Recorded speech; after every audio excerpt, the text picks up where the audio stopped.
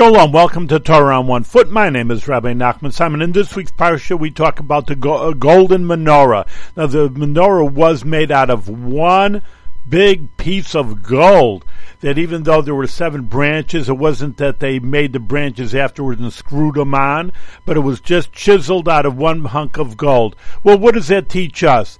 That even though there were one people, we're all golden.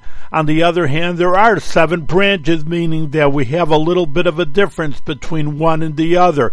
Nobody's better than the other. Everybody does things in their own way. For example, the Hasidus will say that there is chesed. Some people are kind and good and giving, and some people naturally gevura, and they're just generally tough. But we're all golden, and we're all one.